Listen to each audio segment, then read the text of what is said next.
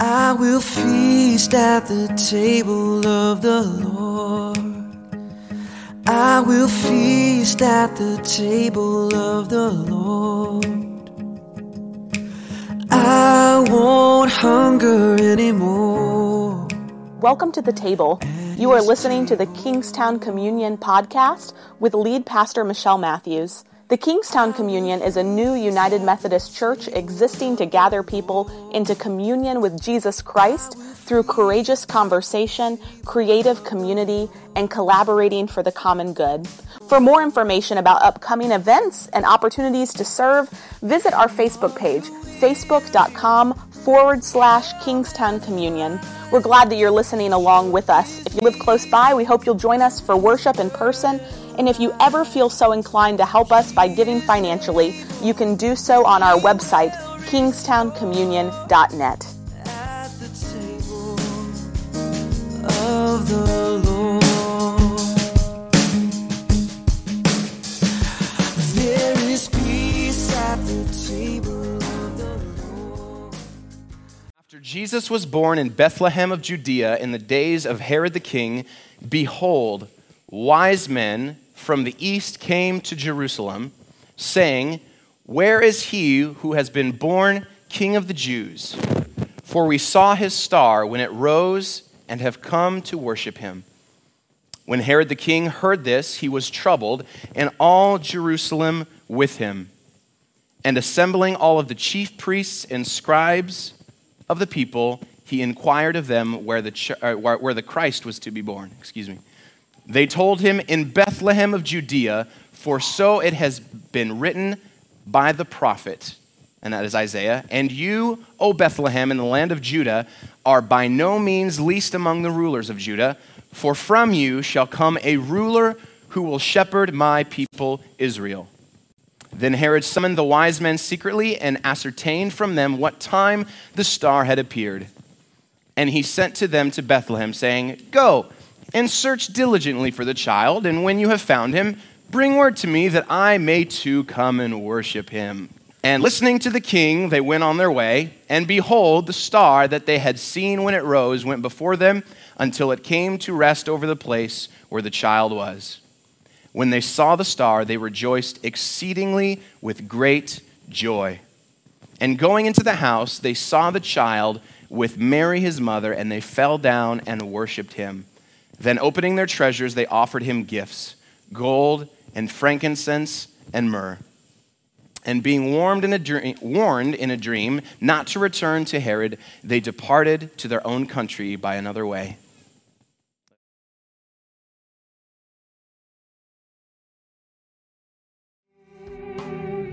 Jesus, I believe. Jesus, I believe. I believe in you. Well, today is Epiphany Sunday, and it's this day that we as the church celebrate the arrival of the Magi to the manger. Today is all about revelation. It's about a light coming on in our hearts and in our minds about who God is and who we are in light of the God who has revealed himself to us in Jesus Christ. Today, Epiphany Sunday, and also the first Sunday of a new year, it's about coming face to face with the truth. We're invited to have a revelation today. A word revelation, the word often commandeered by the media, always eager to discover the new salacious and secret strand to the life of a politician or a public figure. But for us, for the purposes of this word today, revelation is this crucial word for us as people of faith. Because it makes a distinction between that which is everyday, the everyday order of things, the mundane day-to-day life, and that which is extraordinary. That which holds within itself some particular significance that brings us closer to understanding who God is. Epiphany means revelation. So this is the Sunday in the church year when we reflect on that particular gift. And we ask God to reveal to us God's truth for our lives. When I think about truth, and as we wrap up this sermon series, where we have sought together to find some kind of truth for our lives this Christmas through the lens of Ted Lasso, when I think about truth, I can't help but think about Dr. Sharon. While various characters in Ted Lasso so perfectly exhibit God's hope and God's love and God's joy and God's peace, Dr. Sharon uncomfortably brings Ted and us face to face with God's truth. Take a look at Ted's first few encounters with Dr. Sharon. Ted Lasso welcome wagon has arrived. Please don't barge in here like that. I could have been in a session. Oh, right, of course. I'm sorry. Can I help you with something? Well, yeah, no, I just brought you a little something for your first day of work. No, thank you. Oh, come on now. Just try a little bite, huh? There you go.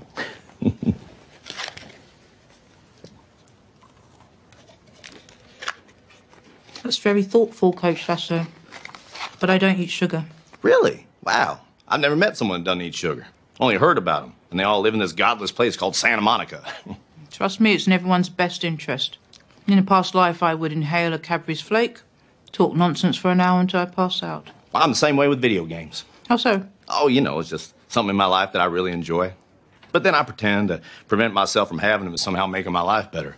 But in reality, all I'm doing is depriving myself of something that makes me happy, instead of attempting to adjust my relationship to it. Hey, what's your favorite book? This is interesting. What is? Am my answer the fountainhead? I know, curveball, right? But I can explain. No, what you're doing here. This is obviously your way of connecting with new people. Makes sense. It's very disarming. If it's okay with you, Coach Lasso, I'd like to observe training today. See how everything's functioning. But yeah, no, of course. Yeah, you got a backstage pass, full access. Thank you. Okay. Oh, hey, you know what I'm... All these little chats you do take. Sessions typically last 50 minutes. Okay. But you charge by the hour, right? That's correct.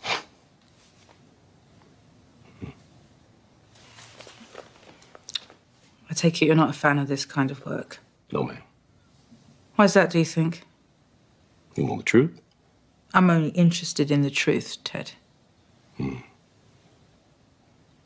don't know me. We don't have history. And yet you just expect me to spill my guts about all the gory details of my life. The fights, the mistakes, my deep, dark secrets. But you ain't listening because you care about me. No. No, you only listen to me because you paid to listen to me. You getting paid to just jot down your little notes and diagnose my tears, and then what? Probably just blame it on my folks, right? I mean, you say you're only interested in the truth. And yet here you are, charging an hourly rate for only 50 minutes of work. Dr. Sharon is only interested in the truth. And Ted finally sitting down for a therapy session with the team's psychologist isn't quite sure yet whether he's willing to reveal his truth that he has spent decades building walls around. But Dr. Sharon is only interested in the truth. And she keeps chipping away at that facade. In another session with Ted, Dr. Sharon assures him that the truth will in fact set him free. But first it will piss him off. That's the thing about the truth, right? About divine revelation, it's uncomfortable. And every time Dr. Sharon sees Ted lay more bricks for that wall of defense, she also reminds him that what is not revealed can never be healed. Without revelation, healing cannot begin. And so it's a good thing that today, Epiphany Sunday at the start of this new year, is all about revelation. In fact, that's what Epiphany means, revelation. And today we reflect on that gift and we ask God to confront us with a revelation that will set us free, even if it pisses us off first.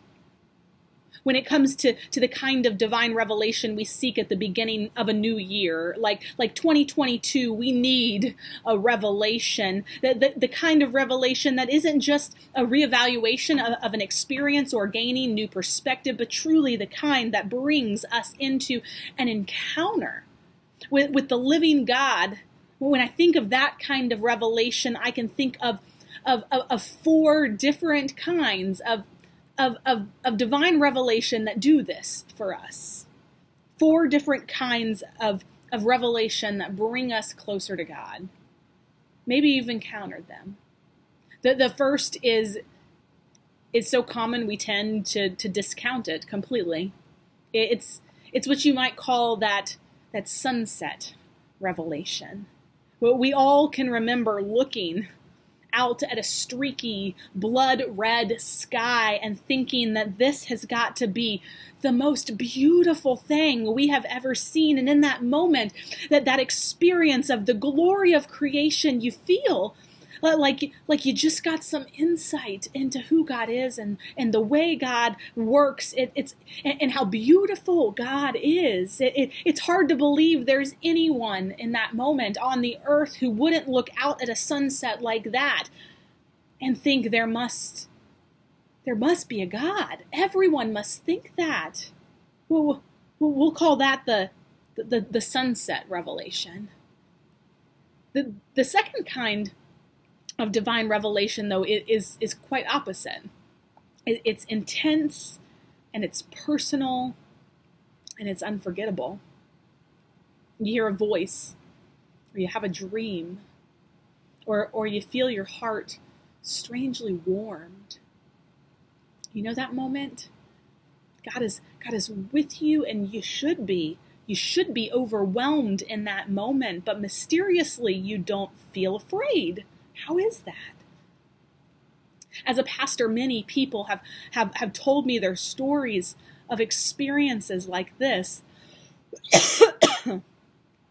Experiences like this that have taken their life to another level and have given them this new benchmark for the divine, and that has taken religion from just being someone else's hand-me-down straight to the center of their very soul. Two different kinds of divine revelation, that general creation glory, sunset kind, and that personal, life-changing God moment. And both are generous in supply, if we just take the moment and the breath to pay attention to them. These are typically the kinds of divine revelation we experience with the sentimental moments of Christmas, when we realize that what really matters is this, or our hearts are warmed by a shift in a relationship, or a shift in perspective, or a newfound truth that leads to a sense of fulfillment and peace. Moments like this one. What have you got to be sad about? Did one of the Paw Patrol dogs die? Listen, Phoebe. Problems, they're like mushrooms, yeah? The longer you leave them in the dark, the bigger they get. A boy at school was mean to me. What did he do?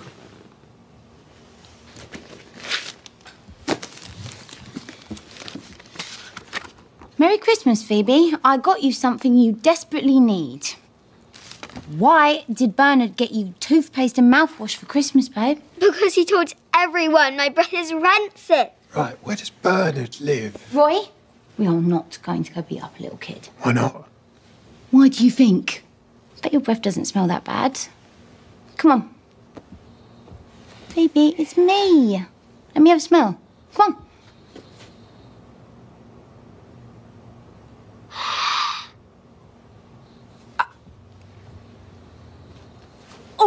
Oh, wow. Oi! She feels bad enough. I'm so sorry, I really tried. Come on.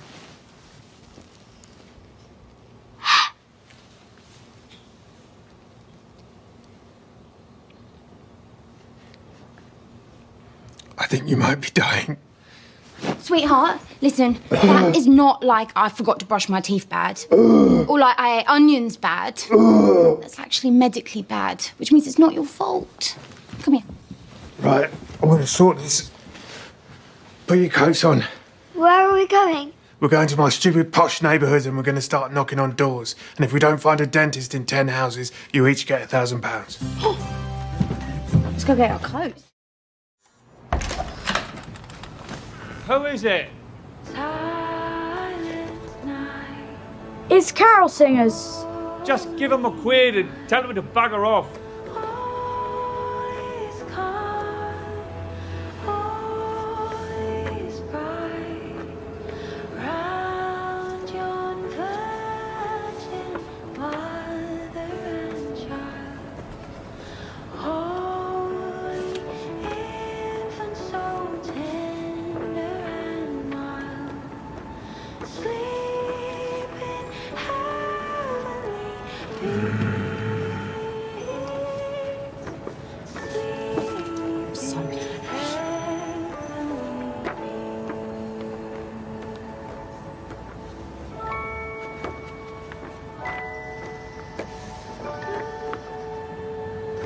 I'm sorry, Phoebe.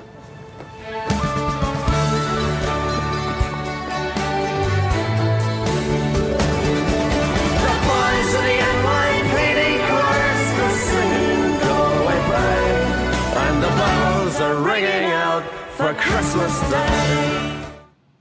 This moment of divine revelation where the richness of God's love is realized and people change and joy is found.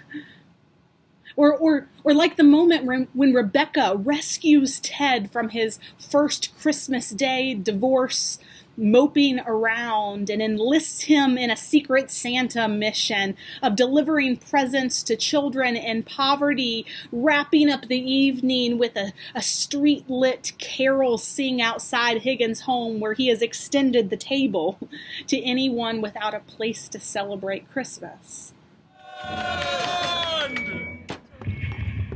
What's happening outside? I don't know. What's that? What is that? Ho, ho, ho! Higgins is...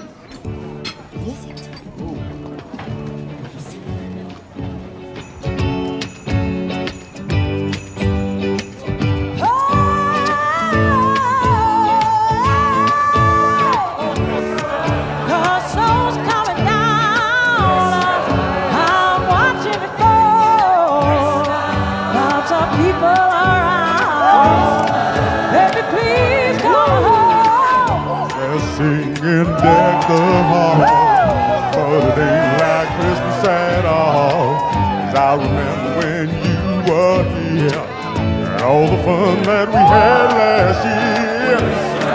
Pretty lights on the trees, oh, watching them shine.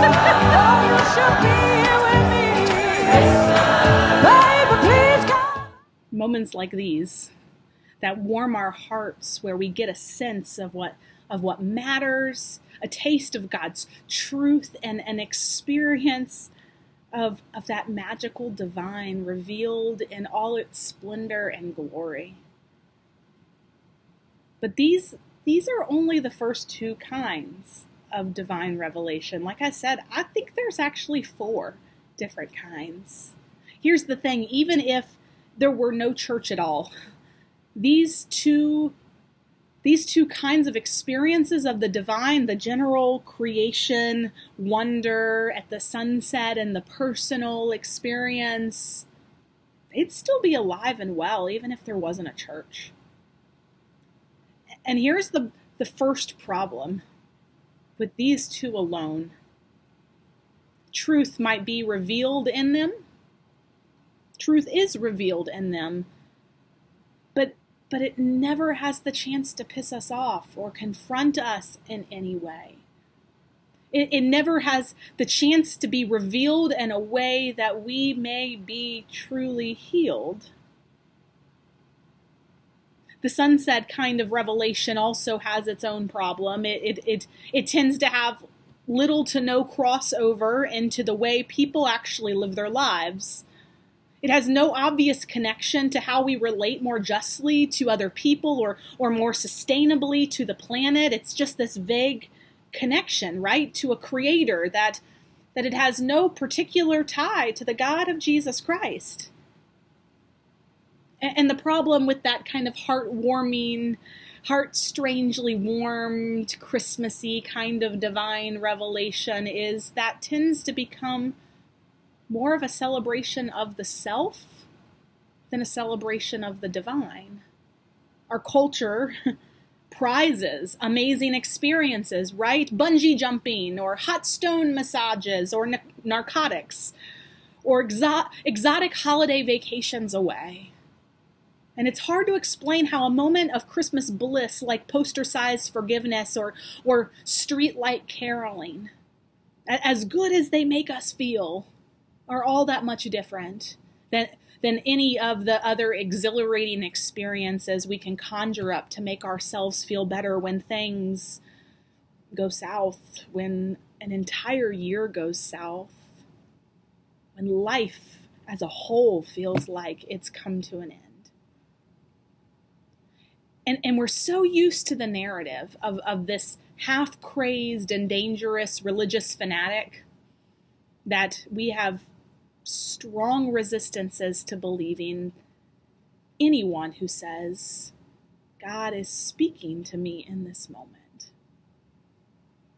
Which is why the third and the fourth forms of divine revelation are so important as we begin 2022, friends. So important. First is the most obvious. It's the words carefully recorded and reverently rehearsed, gathered together across many centuries, and telling the story of a people and the ways of God, a collection we call Scripture. Scripture is revelation. Most of what is in the Bible is a mixture of the first two kinds of revelation, isn't it?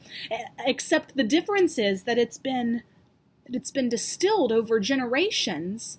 And the parts that remain are largely the encounters and discoveries and reflections that are true to the God made known to people throughout the ages.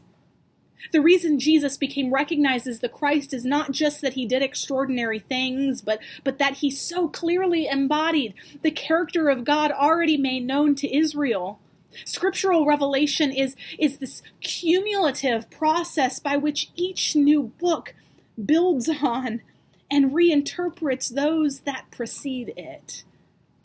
The canon closed at 66 books, not because that's everything there is to say about God, but because anything new to say about God is going to coincide with the character of the God revealed in those 66 books. God continues to surprise us, but God never shocks us. It's there in Scripture, revelation. And finally, the fourth kind of divine revelation, it develops out of that third. It's about what happens when that Scripture is turned into live conversation and action, or word and sacrament, as the church calls it. Well, we come to worship here expecting to receive revelation, expecting to encounter God's truth, even if it might piss us off in the process. Baptism, communion, preaching, prayer, community, service, these are tried and trusted places and ways in which God has spoken to people over the centuries. This is the full revelation.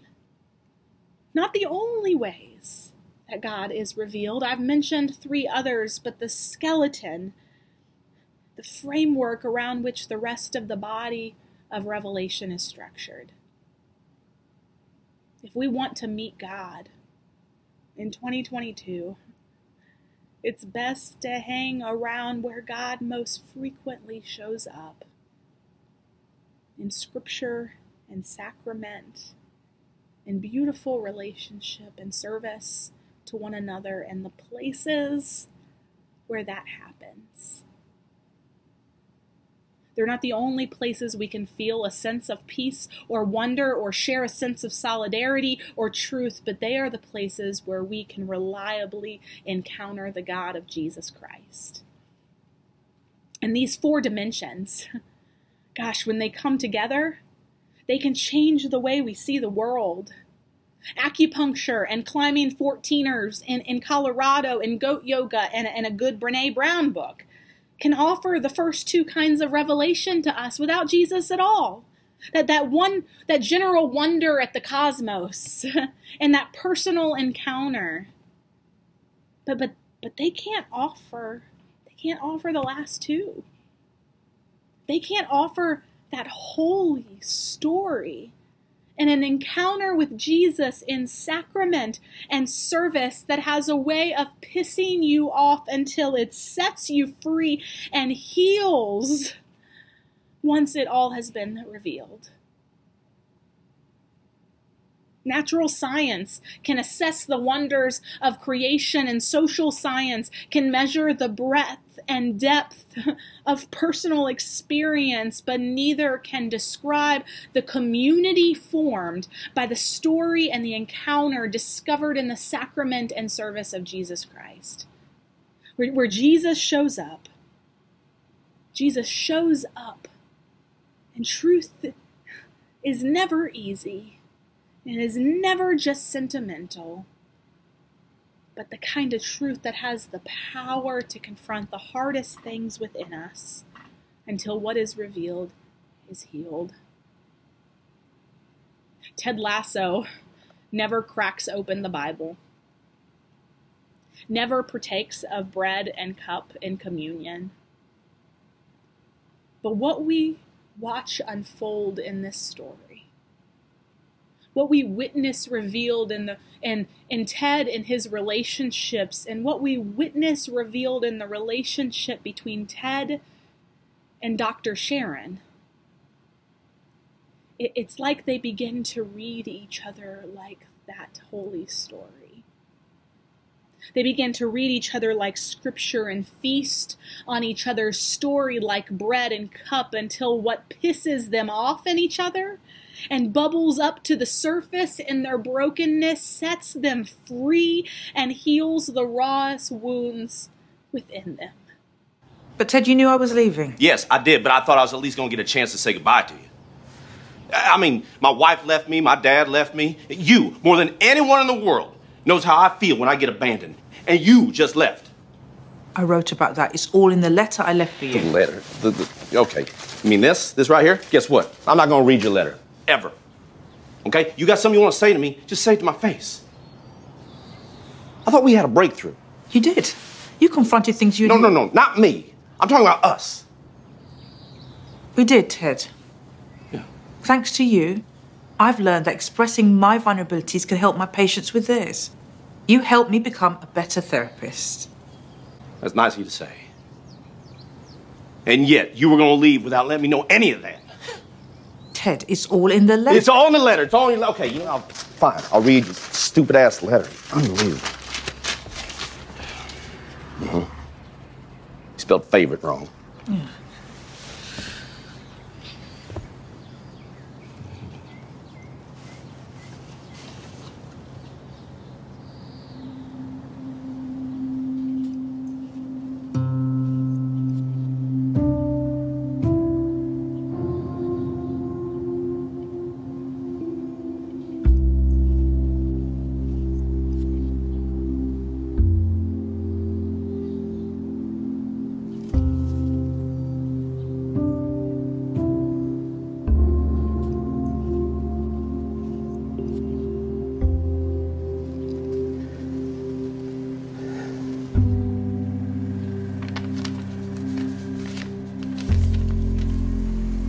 Very good letter.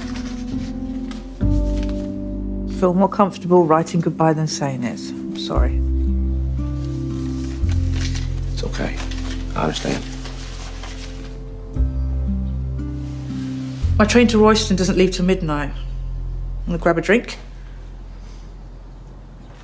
I'm buying.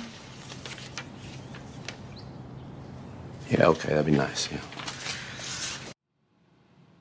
between Sharon and Ted, we get an earthly glimpse at that 4-part revelation as they stand in awe of what makes each other tick, allow themselves to be transformed by it, read each other like a text that tells the story of the divine and the story of humanity, and begin to live as if that story has been rewritten for a new day.